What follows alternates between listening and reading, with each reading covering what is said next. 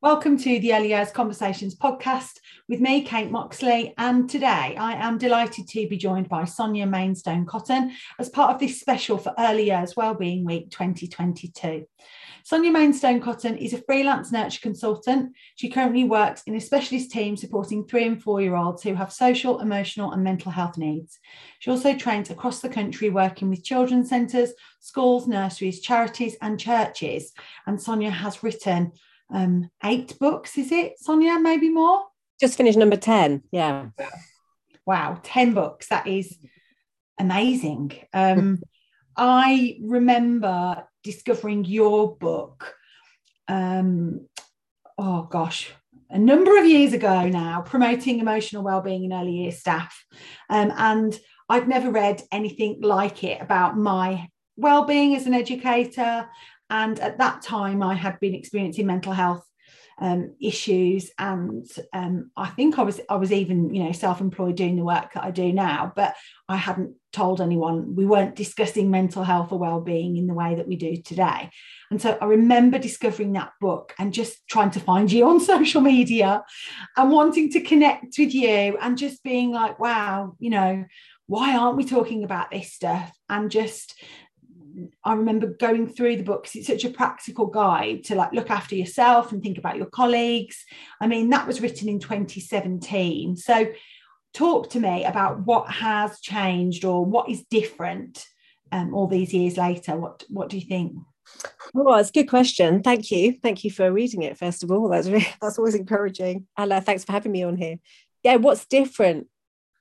In some ways, I think one big thing that's different is that it's been talked about much more, which I think is really good. And for a long time, my book was still the first one and the only one out there in early years. That's now changed. Obviously, we've got your book out there, which is brilliant. And there are a couple of others. And that's great. That's what we need. There should be lots of books on the subject. I firmly believe, I really passionately believe that. So I think big thing for me that's changed is it's been talked about a lot more, which I think is brilliant. Back then, that book, the one on staff wellbeing, came off the back of children's wellbeing. So I was in a really unusual position in that Jessica Kingsley, publisher, asked me to write a book on children's wellbeing. So that was my first book for adults. And then there was one chapter in there on adult wellbeing. And on the back of it, they said, actually, we think this is, we ought to have a book on this. Would you do this? So, which was great. And that's still vital. We know that it's not changed. In some ways, I think since the pandemic, we've seen that even more. We're even more aware of it. As the conversation we just had at the beginning is, COVID hasn't gone away. I'm evidence of that. I've got COVID. I've had COVID this week. Thankfully, first time ever. But it hasn't gone away. I'm in schools and it's definitely in schools still at the moment. And that is having an impact on our mental well-being as well as our physical well-being, I think. So I think we're talking about it a lot more. I don't think it's the taboo subject it used to be. However, if I'm honest, I still have concerns about this, about how seriously it's taken or not. I think one of the dangers sometimes in schools and settings, possibly schools particularly, is that sometimes a danger can be we pay lip service to it, or we might focus on it for a month or a week or something like that and put loads and loads of energy into that and then don't really go there again the rest of the time. And that concerns me. I think it's something that we ought to be embedding. And I know you think the same. I know we've had so many conversations about these over the years, and I know you've written about that and how important it is to embed it. I think, if I'm honest as well, I think the more severe end of mental health still has a bit of a taboo about it. Mm-hmm. And probably the reason why I first got involved in thinking about mental health and well-being was my mum has bipolar. So, I grew up as a child with a mum with really, really severe bipolar. And that was really difficult. I was a young carer and all those sorts of things. Now, her family still don't talk about mental health. I've still been at a big family funeral a few weeks ago, which was really difficult because it was still the elephant in the room that nobody would talk about, that mum has severe mental health. So I think, and I'm not convinced that my extended family are the only ones in the country who still don't really talk about it. So I still think there are some difficulties around mental health. And I think we still feel embarrassed about it. If I'm honest, what I've really loved about your work, Kate, is your honesty about how things are for you, and saying it as it is. And I think that's important. I think we all need to do that more. But I think it's moved and it's shifted because more people are talking, which is great. I think there's shift in more honesty, which is brilliant. But I think there's still a way to go. Sorry, that's a bit rambling, but I hope that makes sense. No, it made absolute sense. And it's really interesting, I suppose, hearing you share that personal lived experience of having a parent with bipolar and having to, as you say, be a carer, and also, how that will have, I suppose, framed your whole life experience and how it's developed, lots of different things within your life. And I suppose one of the big things that you touch upon there is that, yes, it's being spoken about more widely and we talk about it, but actually what we can acknowledge is for lots of people, they still think mental health means mental illness. And it's gradually shifted and changed. And, sometimes I will work with people, as I'm sure you will, and people have a very good understanding and sometimes very self-aware. And that's the point, isn't it? That not everyone, lives free from mental health issues, but sometimes we like to pretend that everybody does. And actually, when we don't, talk about or, include people who are living with disabilities or neurodivergent conditions or, mental health conditions or physical health conditions, disability, whatever it might be, we're just saying that everybody lives free from illness. And we know that's not the case. And so we miss out a whole group of people by just assuming we're always well all the time. And so actually it's also making space for those people who work in educational spaces or, organisations all across the country and the world who actually live with mental illness and are happy, healthy and well. But of course, like lots of other people may experience moments of ill health. And then, it takes support and understanding from everyone around them in the community, doesn't it? It does, yeah. And it's that ongoing dialogue, isn't it? Like you said, it's, recognizing, I think something I've often put in my books is, we all, like you said, we all have mental health and our mental health is going to be different on different days. Sometimes it's going to be higher, sometimes it's going to be lower, and that's okay. I think it's also important to learn how to recognize in ourselves what's going on for ourselves. So I know certainly for me, and one of the things I do quite a lot in training is get people to think about, doing those check-ins. How are you today?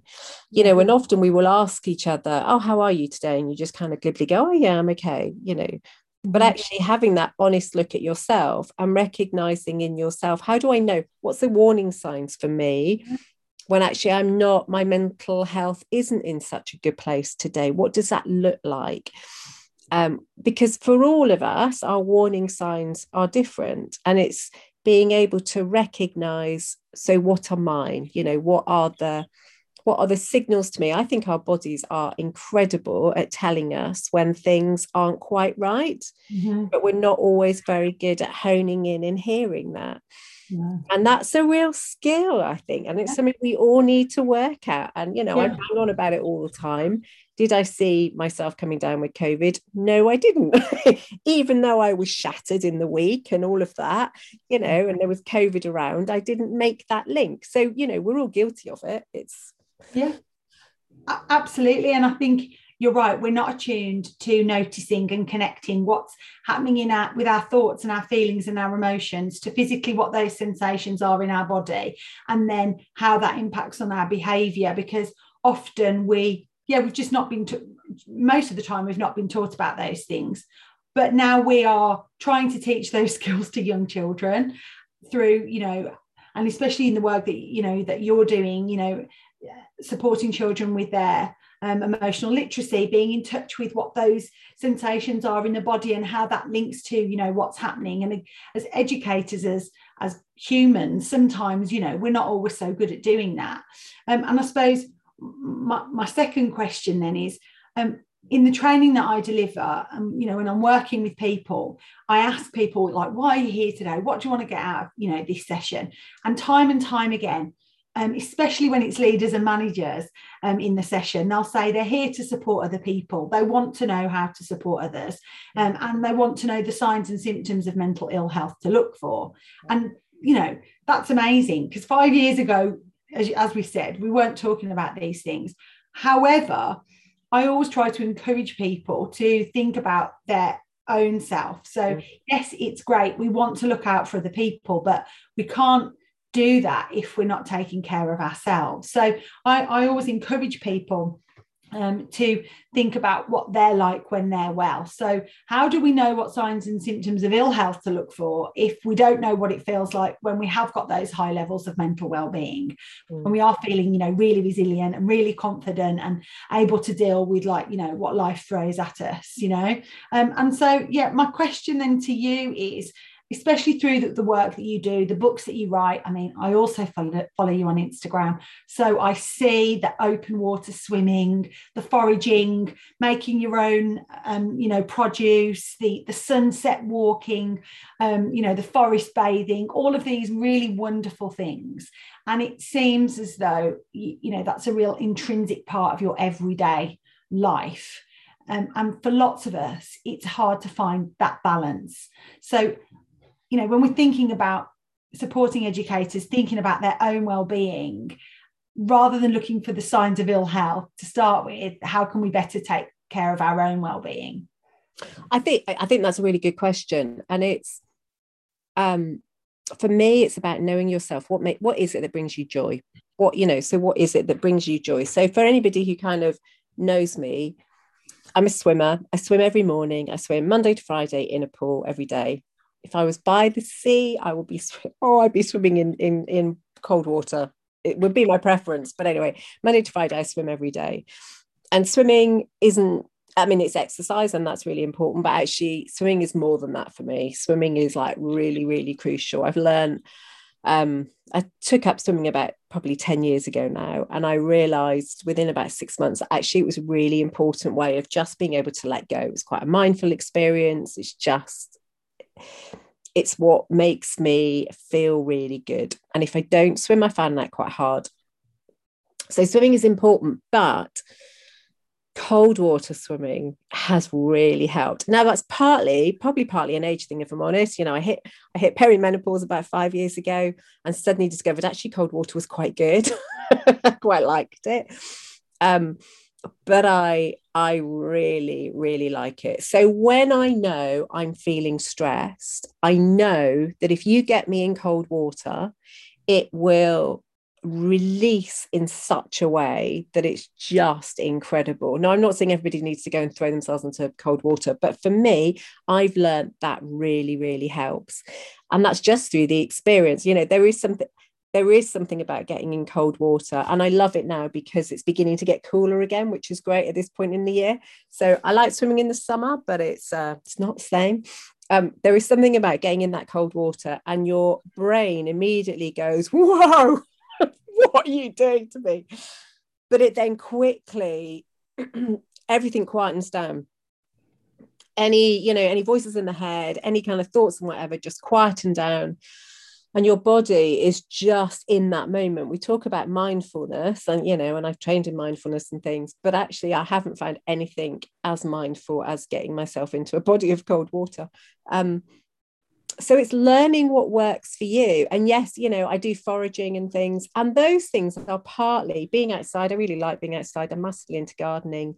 Again, I've learned that being outside, being in the garden, makes me feel good. I can lose myself in my greenhouse or digging the earth or whatever it is.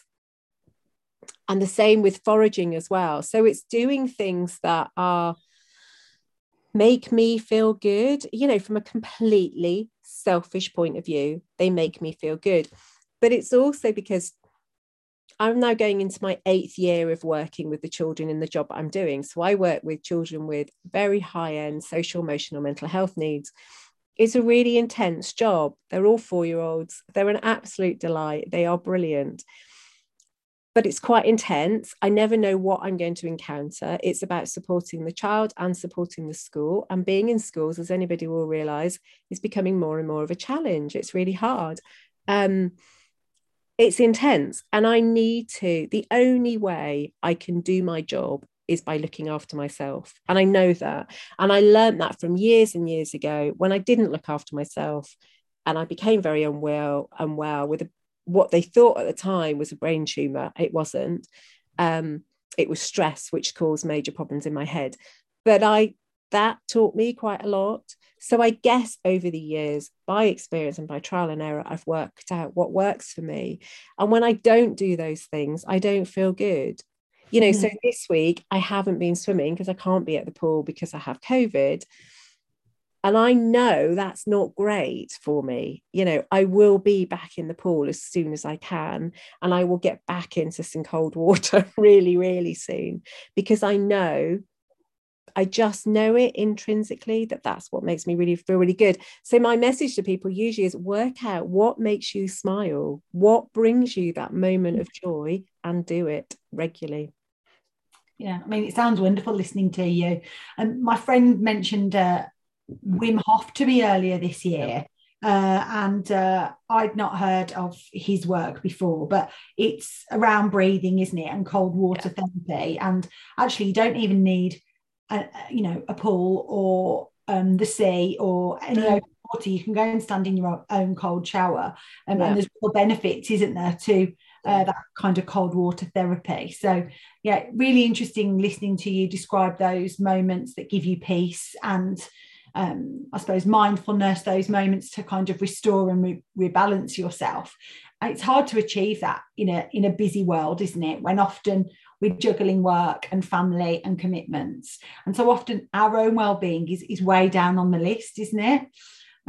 So I suppose as we kind of continue to think about different things that we might be doing to take care of our well-being, what you said there, it links to, I was listening to a podcast by Dr. Murugan Chatterjee. His podcast I've recently discovered in his book. And what is so interesting for me is what you just talked there about joy. What he talks about is that often we think that success is what is going to bring us that joy and happiness. And actually, we realise that it doesn't matter how much money we earn or what we've got going on, if we haven't got those elements of in our life that bring us joy and happiness, whether that's a meal with our family, whether that's snuggling up watching a film, whether that's open water swimming, whatever it might be, they're the moments that really bring us joy and happiness. And I suppose it's interesting, isn't it, that not all of us can. And even though I know lots of things to do, does it mean I can always do them, or I can always remember them, or I'm always able to do them all the time?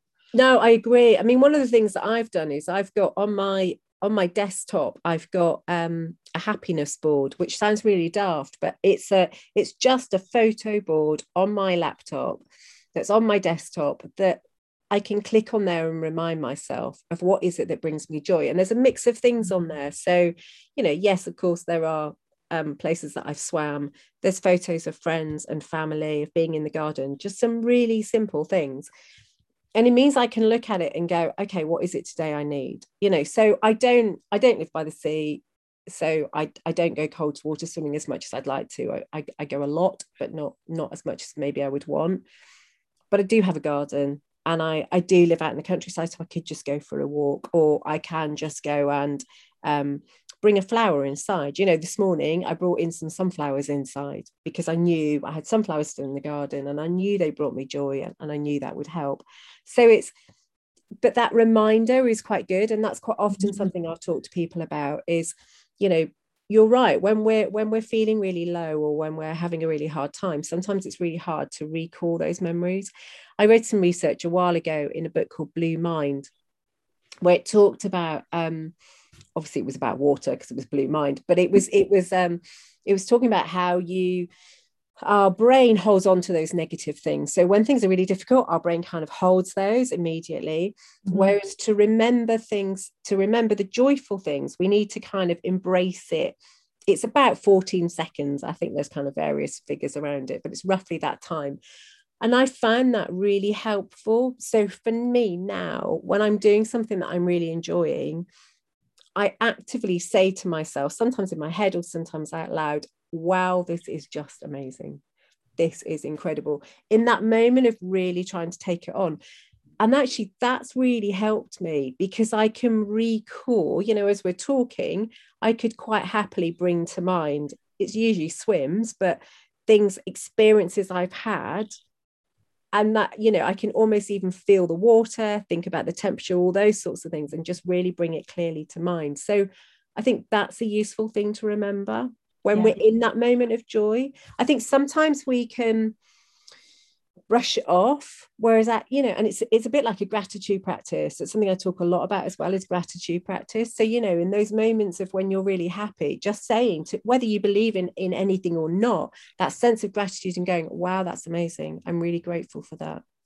And that's, again, embracing those moments of joy, I think. And I think reshifting our mind to see that joy can be found in lots of different places at lots of different times, and it doesn't have to be about expense and money and big things. It can be those moments. Absolutely, because not, you know, as we're talking, you know, not everyone has a garden, do they? Not everyone has access to things that some of us take for absolute granted. And, you know, again, thinking in ways in which we can do small things that bring great joy. So, you know, what you were describing there is actually how I start off my sessions. By our brain is wired to make us, to keep us safe. It isn't wired to keep us happy all the time. And so trying to think of good little things that we've enjoyed over the last week sometimes sends people into a state of panic, because our busy lives mean we can't think of many good little things, moments of joy that you've just described. And actually, that's because we've kind of also been taught that in this kind of, you know, materialistic world, that a big, you know, something to be joyful and happy about has to be a big thing.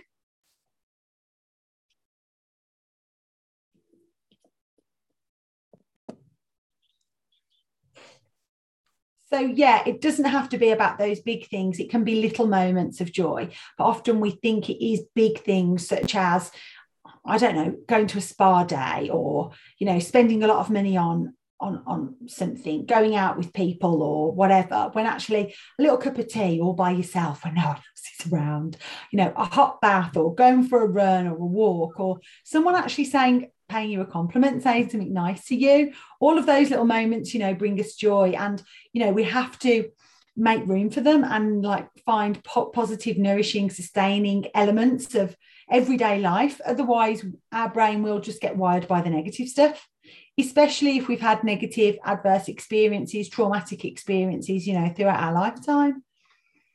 Yeah, definitely. It's fine. Yeah, I think you're right. Finding those moments, find those small moments of joy regularly. Yeah, really, really does make a really big difference. I suppose then it leads me on to kind of thinking about knowing that educator wellbeing is inextricably linked to the wellbeing of children in their care.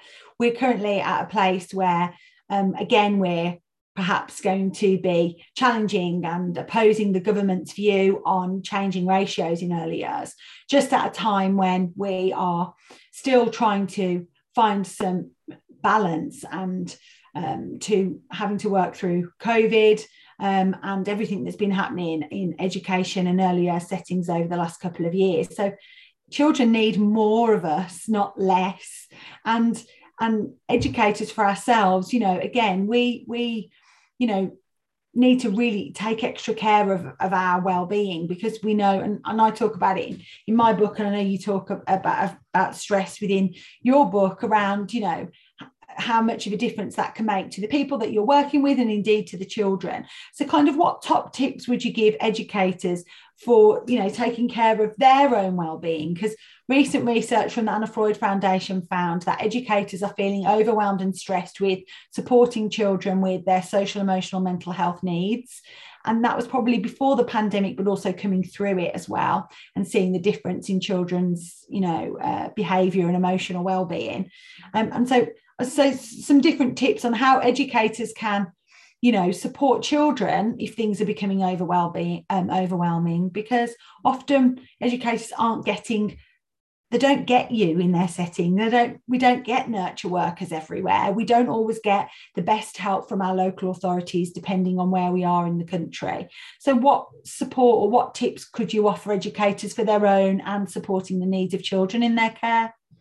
I think the first thing to say is I'm noticing, and maybe that's just the children where I am, but probably not. I'm noticing a higher rise in young children being anxious. And I think it's showing itself in different ways. I think we're really seeing the impact. So the children I work with 4-year-olds, they've just started school. So these are the children who were 2 when COVID hit. Okay. So they've missed out on a huge amount of really significant, important early experiences, particularly about socializing with other children. And we're really noticing it this year. So I think we're seeing a bigger cohort of children who are really anxious. And I think the anxiety is showing itself, not entirely, but for some children, it's showing itself in that they're becoming much quieter. We're seeing higher numbers of children with selective mutism, or just, those kind of speech. We're hearing a lot about speech and language issues. I'm not hearing many people talking about selective mutism, whereas this year we are seeing a big problem with selective mutism in our cohort. We're seeing children who are really struggling to leave their parents, who don't know how to play with the other children, all those sorts of things, all those social things. And so one thing I would say to staff is be really gentle. And that sounds really daft. Mm. And you kind of think, well, of course, we're early year stuff, so we are gentle. But actually, I don't think our early year settings are always as gentle as maybe they can be. I think we're often quite busy. We have a lot going on. Mm. Children who are very anxious don't necessarily need busy, loud things. I think we need to quieten down a bit. I think we just need to tone it down, go slower, go a bit more gently. I think for children and for ourselves, I really do. So my work this year that I'm planning is a much gentler way than it may have been in other years with other children. Not that I'm rough or anything, but you know what I mean? It's that slower, gentler way of working. Use emotion language with children. Absolutely. Use the words. So if you can see they're feeling anxious and worried, use those words, and that's okay. All of those sorts of things. But I think another thing is go with where the children are at. So if a child isn't yet ready to do things, that's okay. Slow down with it. That's a definite one. But another question that I often say to staff is, at the end of the day, if you're feeling really stressed, a question to ask yourself is this my stress, or is this the stress of somebody else? So have I taken on the child's stress? Have I taken on the stress of my colleagues, or is this my stress? And that's an important question to ask, because you deal with that in a slightly different way, I think. So one really simple thing I do, it's not going to solve everything, but if I recognize it's a child's stress or a school stress, I use hand cream, and I will do at the end of a visit, I will do a hand massage, a really gentle, intentional hand massage, as a way of giving myself permission to let go, which is very simple. It's not going to cure everything, but I find that quite helpful. And again, recognizing this is my stress or somebody else's stress. And if it's my stress, then it's okay, what do I need to do? That's, what is it that's really stressing me, and what changes can I make? Are there changes I can make? But it's also recognizing, what is the stress doing in my body? I know you've heard them, the Nagoski twins, who were interviewed by Brené Brown and wrote the book Burnout, which I find amazing. Yeah. And I often talk about their menu of ideas. So if people aren't familiar with that, I would say go and have a look, go and listen to that talk. It's still on Brené Brown's website. Yeah. But they have a menu of ideas, and their argument is you need to release stress every day. but different days you're going to want different things. So, you know, one day it might be you need a really good laugh, or you need a good cry, or you need to go for a run. I mean, they have a whole host of menu, but that's worth looking at. And again, that's what I encourage a lot of people to do, to kind of go, okay, at the end of today, what are you going to do to release your stress today? And that doesn't even need to be for a long thing. It can just be for 10 minutes. But I found that really empowering when I heard that. And I think that made quite a shift for me. So there, you know, it's such a big area and those are just tiny ideas. But I think hopefully they're just a few ideas that might help people to think a bit. I thought they were really interesting, really helpful, really thought-provoking. I loved what you were saying about, is this my stress or somebody else's?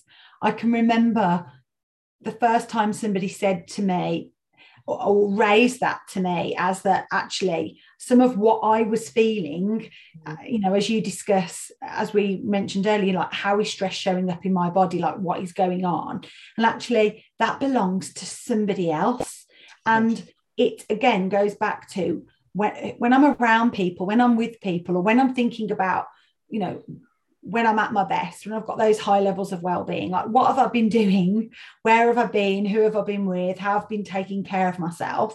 And again, I suppose in retrospect, in the way when I've got low mental well-being, but that thought of this stress sometimes isn't mine, and I've taken it on. And I loved that idea of just something so simple as the hand cream, because it's a bit of a physical mental release of, I'm leaving this behind. I'm leaving this part of my day. But yeah, the work of Emily and Amelia Nagoski around burnout, again, for me was like, wow, I loved the idea of completing the stress cycle. And, you know, again, as educators, something I've talked a lot about is stress is a real risk factor, I think, for educators in this day and age. And we are not properly taking care of ourselves and understanding, you know, the real impact that stress can have on us. And I love all those little menus of things that they talk about. And one of the things I remember trying to get my daughter to hug me for 20 seconds. Yes. Because they say, if you hug someone that wants to be hugged, you know, a proper hug, then it can, you know, reduce levels of stress, you know, quieten down, you know, your nervous system, and you know, keep cortisol at bay, and help you. And so often we discover that a lot of the things they suggest in that book through those are things that we can do in our job. When you talk about slowing down and, you know, being with children, and it makes me think of the work of Carol Garberdon Murray around illuminating care, when we're honouring and modelling care and slowing down rather than all of the other busy things that have got in the way of us, you know, taking care of children in the most, you know, authentic and important of ways, really. So really interesting to hear some of those things. And actually, for people listening to this podcast, Brené Brown's podcast and the work of Emily and Amelia Nagoski are in our helpful resources section on the Early Years Wellbeing Week website, because like Sonia said, free personal and professional development that's, you know, really amazing to access. So Sonia, it's been amazing to talk to you today. I can't finish our podcast without mentioning your newest book, which you collaborated on with a friend and colleague of mine, Jamel Carley Campbell. It's around building positive relationships in early years. I mean, it's a beautiful book. And what is different about the book is it's literally a conversation between you and Jamel in print form.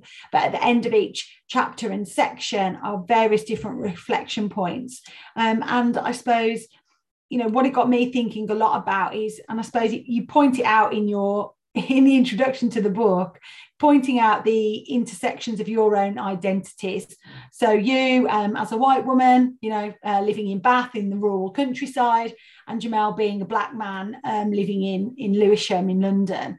And I suppose our identity is really massive part of our well-being and our self-esteem, and, you know, that connection and belonging. And so, you know, the whole book is really beautiful. But I suppose I just wanted to ask you about what changed or developed for you around your own well-being and your understanding of I suppose that process while writing the book with Jamel.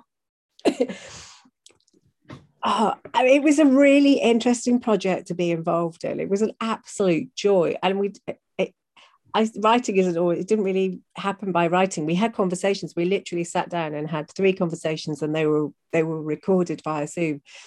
And if I'm honest, when we started out the book, I mean, I knew what the idea of the book was, because we had to submit a proposal, but it was kind of one of those that we had the kind of general themes, but we didn't quite know where it was going to go until the conversations happened.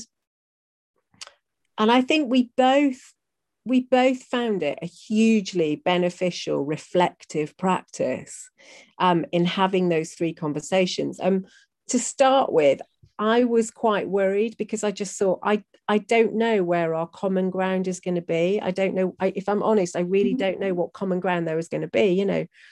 I've been working in this field since I was 16, and middle-aged white woman, Jamel has a very different background, and is there going to be any common ground? But actually, there was huge amounts of common ground, which was a delight to see and hear. But I think it really got us both thinking about what's the same and what's different, and that's okay. It really helped us to think about what was really important to us. So, you talk about how our identity is really rolled up in who we are and what we do, and actually being able to really think about, actually, what is it that's really important to me? Stopping and reflecting on our careers, which is basically really what the conversation was about, I guess, or partly about, made us stop and think, what is it that's important? What's been the important golden thread through our careers, and to see how that was similar in many ways was just brilliant. And I think it really reminded me of the importance of having conversations outside of our own little pockets. So I have conversations all the time, reflective practice conversations with the people I work with, but it was great to have those conversations with somebody else who's working in a very different area. Yeah. Absolutely. And I suppose, there's a lot of talk around representation in the early years. And I think, again, as a white woman myself, I'm used to going to places, going to events, everyone looks like me. And like you said, there's not much, when you think about like, your own views and beliefs or your own window of the world, like I've never really had to delve into it, because I pretty much see myself represented in lots of different places. And so actually, when you start to notice and intentionally talk about the differences with your colleagues, whether that's their race, their ethnicity, whether that's their gender identity, whether that's their physical or mental health disability or neurodivergence, whatever it might be, it starts to just take a different shift and a different, I suppose, view of the world when we're thinking about what shaped us as educators and how different that makes our experiences. Yeah, and also what that then looks like when we're working with our children, I just joy. I mean, I think that was our conclusion at the end of the book was, go out and have conversations with other people, go and do that. I think sometimes we've become even more of silo in early years. Sometimes actually we're in our own little pockets, and we're a little bit too afraid sometimes to go and talk to others. Maybe we're too busy, or we're slightly worried that they're going to be threatened by it or whatever. And it's like, actually, just just go and have those conversations. It's really, really important. Yeah. And I suppose also think, especially then, as you're saying about children's well-being and thinking about parents coming into our settings and thinking about the different cultures, the different, I suppose, life experiences of the children and families coming into our spaces. I suppose often it's the dominant culture that I suppose that overrides everything. So you're looking at it through one lens. And actually, I suppose also what your book took me through was how those positive relationships and how acknowledging those intersections of our identities, how when we are able to do that, we're able to understand children on a different level rather than everybody, this is how we all do things here. It's acknowledging that every child and family will do something different in their own home and how important it is to make space and create a place for that. Definitely. And I think the big takeaway for me in the conversation with Jamel was not being afraid to ask questions. And I think I think sometimes that can be, I think if I'm honest, particularly within the early years, I think sometimes we go through stages where we're too afraid to ask a question because we think we're going to be shouted down. And I do think that's happened in the past. And I think it was, for me, it was brilliant to be able to have really honest conversations with Jamal and go, well, what about this? And I'm not sure about that. Is that okay? And about how that's important to take that back to the workplace, with the families, and just honestly saying to families, I'm not sure about that. How is this for you? And, what can I learn here? And, we're all talking about learning all the time. And that's good. That's okay. But it's okay to ask questions. That's all right. And actually, it's quite damaging if we don't. So, it was a good experience. Yeah, I suppose it's a good place to finish here, thinking about everything we just discussed there. Is for me, my kind of growing understanding around well-being, and I suppose developing a deep concept of it in our early years pedagogy and practice, is that well-being really is about belonging and inclusion. If we are connected to the people that we are working with and sharing spaces with, and we feel like we really belong there, and people see us and value us for all of who we are and what we bring, and also are able to see those parts of ourselves that sometimes we try to hide, or like you say, are told like they don't belong here, or like we're not going to see, then actually that brings about our well-being, but the total well-being of a whole community, really, doesn't it? Yeah, totally. So it's really beautiful. So Sonia, thank you so much. I could carry on talking to you all day, but I'm really grateful for your time. So if people have enjoyed listening to our podcast, I'll put a link to Sonia's books and work, so you can have a look at the very many books and the growing collection of Sonia Mainstone Cotton's books. So thank you so much for your time today, Sonia. Thank you. Thanks for having me.